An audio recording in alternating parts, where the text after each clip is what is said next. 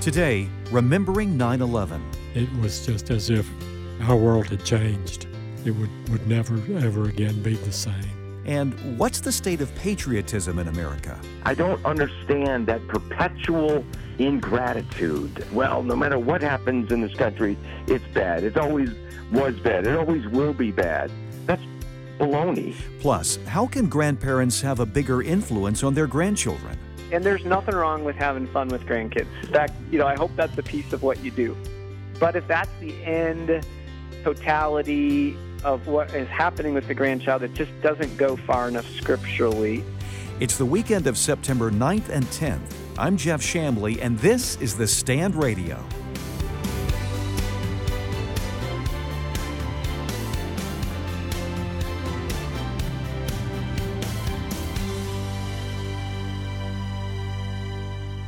Patriot Day is this Monday, September the 11th.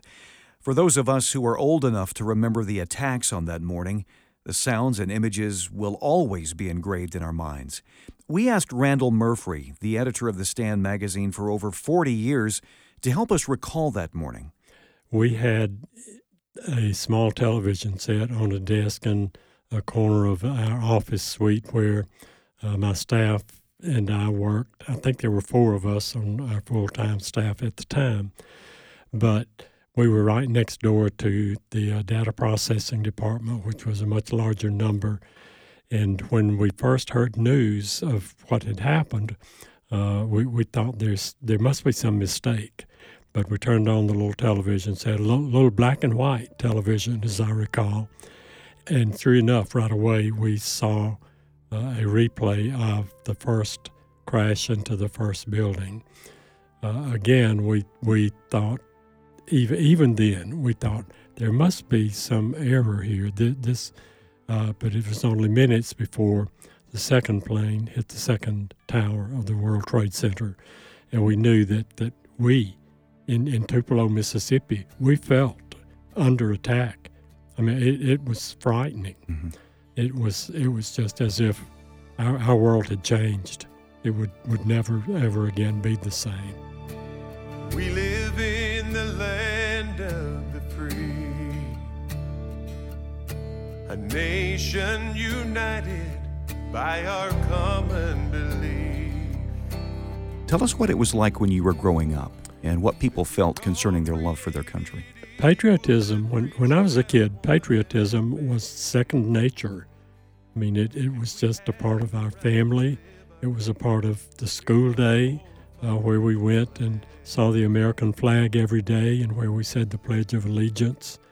We were patriots because we lived in the land of the free, the land that gave us great, just unequaled opportunities from anywhere else in the world. Well, Randall, thank you so much for your 40 years of service here at the American Family Association and as now editor emeritus of The Stand. And we appreciate your perspective. Thanks for being with us today. Thank you. We will not fail. We will not fall. We will stand.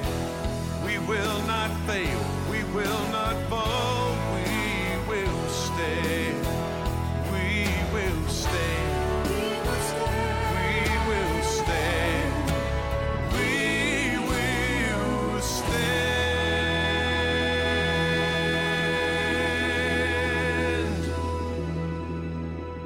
Up next, what happened to patriotism in the U.S.? Dr. Jerry Newcombe is Executive Director of Providence Forum, a division of D. James Kennedy Ministries. He wrote an article that we carried in the Stand blog titled "Ashamed to be an American," in which he made some great comments regarding the women's U.S. soccer team's negative reaction when our national anthem was played. Dr. Newcombe, thanks for being with us today. Thank you, Jeff. Good to be with you. It's hard to remember a time in our nation's history when the playing of the national anthem brings the kind of controversy that we see today. Yeah, I think it's amazing that we have so many opportunities in this country. There are people who risk their lives in order to try and get here to enjoy what we enjoy every day, but then you have these people who've grown up here all their lives and don't realize the whole American experiment and what it's all about, which, by the way, can be summarized in 2 phrases: self-rule under God. That's what America is, self-rule under God. Well, The women's soccer team was in an international contest in Vietnam. The Vietnamese players showed the pride for their country in the pre-game ceremonies as they did their particular anthem. And then when we had our national anthem, most members of the U.S. women's soccer team stayed silent, like they're ashamed to be Americans. It's just really an amazing turn of events. And, years ago, I had the privilege to interview Jeremiah Denton Jr. He was senator for Alabama, representing Alabama in the U.S. Senate in the 1980s. But before that, he had been a prisoner of war held by the Vietnamese for 8 years and 4 months, and he was tortured. It was terrible. He wrote a whole book about it called When Hell Was in Session. Well, when he was finally released through some sort of prisoner exchange or something like that, in 1973, he gave this short little speech, and he said, and I quote this in the article, "We are honored to have had the opportunity to serve our country under difficult circumstances. We are profoundly grateful to our commander-in-chief and to our nation for this day. God bless America," end quote. What a different attitude, than these soccer players who had the opportunity to grow up in America and to fulfill their dreams and pursue what they wanted to do and what they feel that they're good at. And I'm sure they're very good at it compared to other people and so forth, to get to such a high level, and yet they don't recognize the opportunities that this country has, and instead they harp on the negatives that the country is working towards correcting anyway. So it's just, to me, I don't understand that perpetual ingratitude. Well, no matter what happens in this country, it's bad. It's always bad. It always was bad. It always will be bad.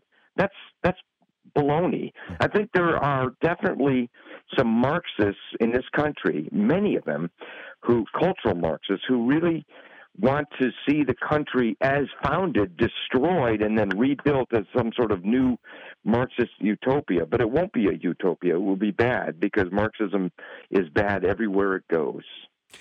Do you think that this team represents a broader sense of ingratitude among many younger Americans today? Unfortunately, I think that's probably the case.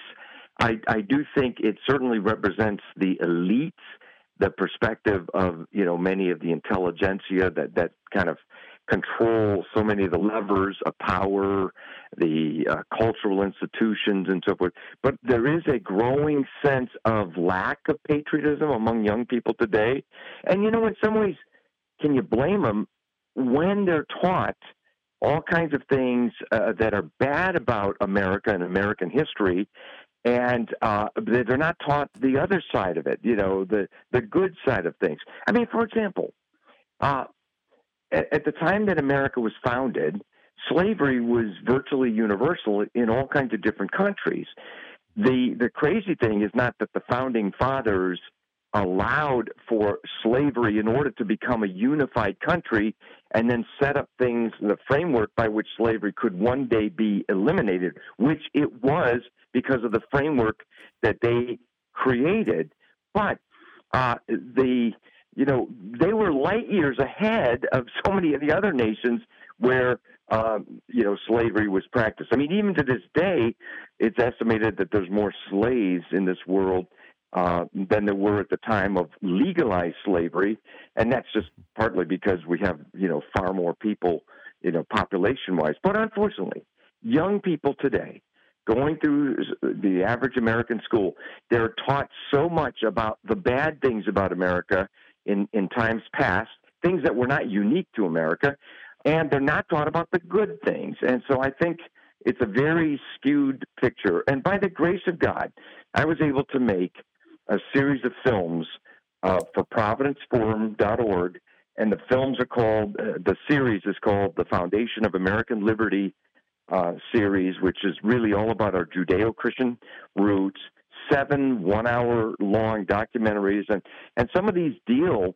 with these very issues. And some of the guests that we have on there, like Dennis Prager, he says, these children aren't taught today, they're taught about America's badness, but they're not taught about America's goodness and uniqueness, Mm-hmm. And other guests include Eric Metaxas and Oz Guinness and Bill Federer and Alveda King, the niece of Martin Luther King Jr. And at the end of the day, I think God did something exceptional with America in creating this country where, again, we have this unique, situation where it's the consent of the governed under the will of God. As Dinesh D'Souza put it, he was from India and so forth, and makes his wonderful films. But he said in one of his films, "I love America because here in America you can write your own script," and that's exactly right. And that's because we have those freedoms because of self-rule under God. So every one of those soccer players that protested silently the national anthem, the American national anthem, they did so even though here in America they could write their own script. It's just like the people that say there was a commentator, a journalist and so forth on television. I think he even said this on The View, where he said the Constitution is trash, and we need to scrap it and so forth. That's what you do with trash. You throw it away. And but this fellow has his right to even be able to say such things because of the freedom under the Constitution. Right. The Constitution is the most durable governing document in the history of the world. It's certainly the most longest-lasting national Constitution, at this present time. And why is it durable? Because it was based on biblical principles. Ultimately, it was the biblical concept of covenant that gave rise to the American Constitution, beginning with the Mayflower Compact 150 years before the Constitution was written. The Pilgrims and the Puritans were thinking through freedom. They were making these agreements for self-government as covenants, as they found in the Bible. Covenants under God, the will of the people under God. That is the essence of the American experiment. And unfortunately, a whole slew of young people today are not taught about these things. They know nothing about American exceptionalism. And frankly, if they could spend a little time in some other countries and realize what they have here, they would understand why are there so many people, in some cases even risking their lives, clamoring to try and get a shot to come here to America. And the answer is because of the freedoms that the Founding Fathers unleashed by biblical principles.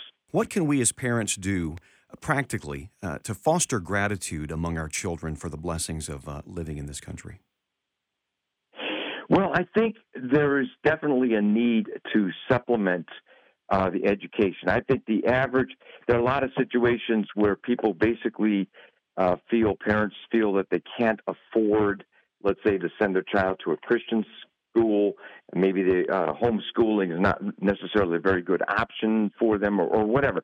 Bottom line is, unfortunately, much of what is taught at the direction of the teachers' unions and so forth in America today denigrates America. And I mean, even basic things like telling about the story about the Pilgrims and Thanksgiving. Sometimes Thanksgiving is distorted as a day where, well, that's when the Pilgrims gave thanks to the Indians. That's what they used to say. Now they basically say, Thanksgiving is a day we shouldn't even celebrate because that's when the Pilgrims stole land from the Indians. That's not true. What we can do, I think, is avail ourselves of these kinds of resources, to learn the truth.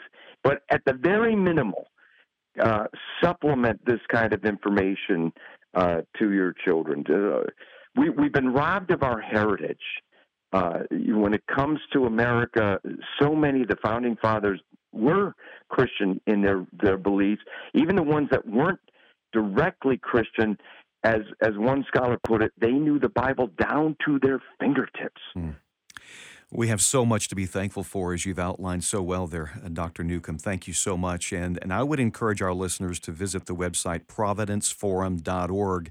And as Dr. Newcombe said, avail yourself of all of these great resources to be active in the lives of your children. And the future is at stake, frankly.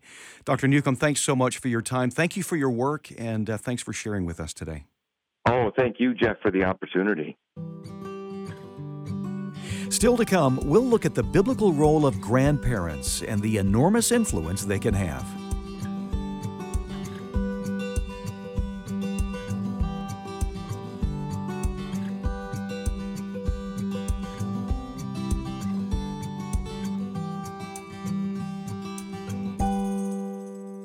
Grandparents' Day is coming up next Sunday, and we wanted to give you something to think about that might just challenge the way you've thought about grandparents. Dr. Josh Mulvihill is the Executive Director of Church and Family Ministry at Renew a Nation. Among his many books, he's written one called Grandparenting, where he lays out the roles and blessings of being a grandparent from a biblical perspective. If you will, take us back to the ideal. What is God's design for grandparents that we see in the Scriptures?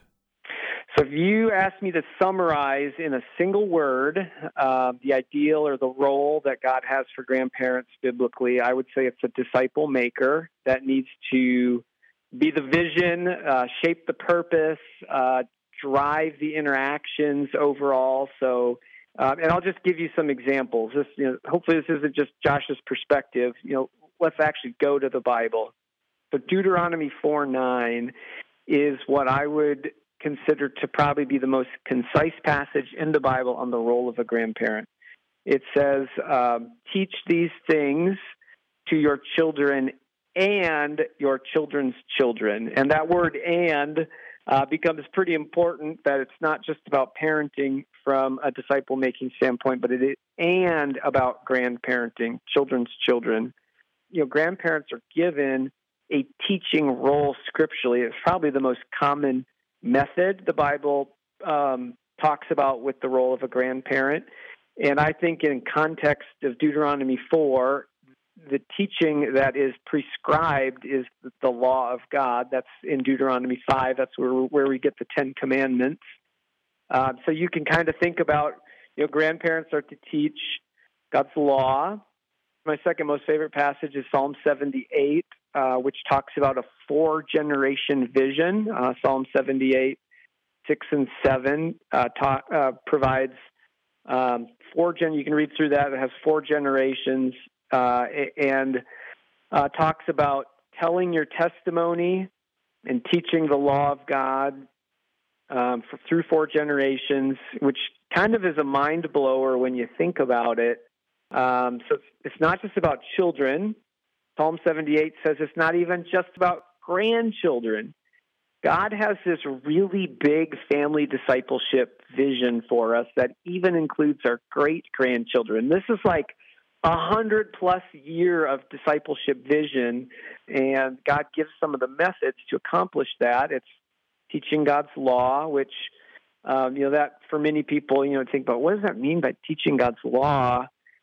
Simply, when we teach God's standards of what is right and wrong and how we're to live in obedience to them, it not only does it become very evangelistic because we realize, man, I haven't kept these standards, but it also helps us walk in obedience, and that is, that's the Great Commission.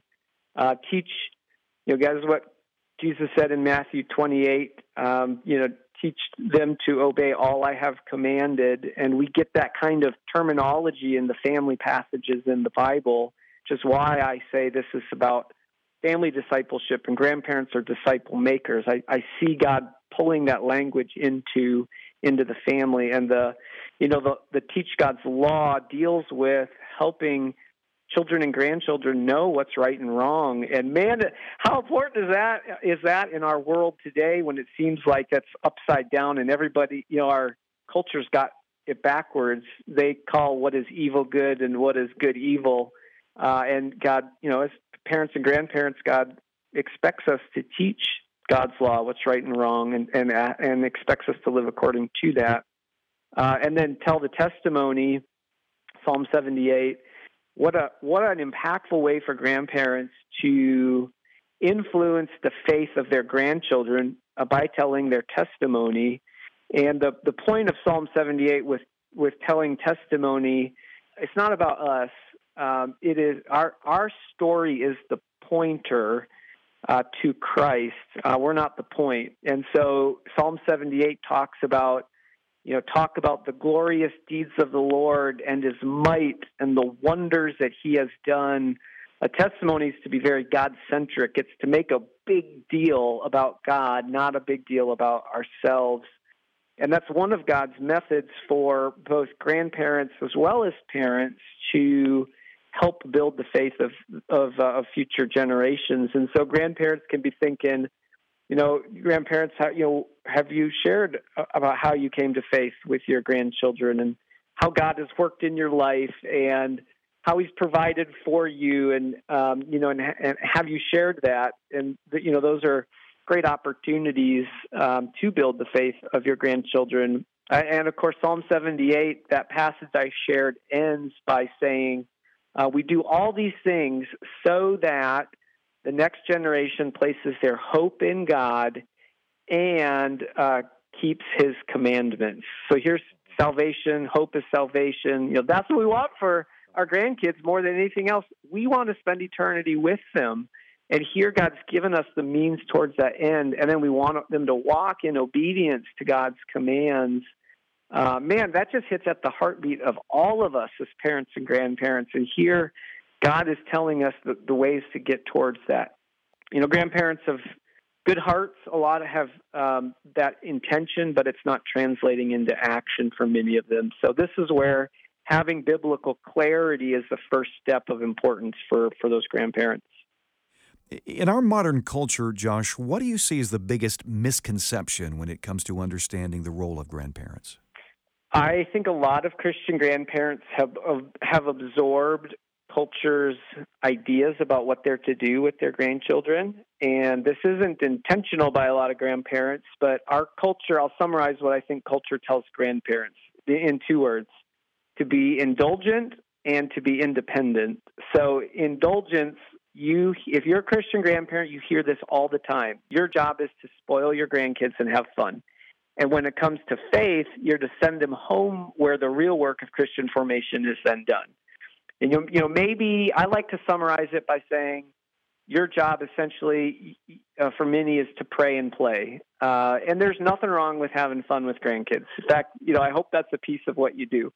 But if that's the end totality of what is happening with the grandchild, it just doesn't go far enough scripturally. And so this is where becoming intentional in all the activities and the times together becomes really, really important.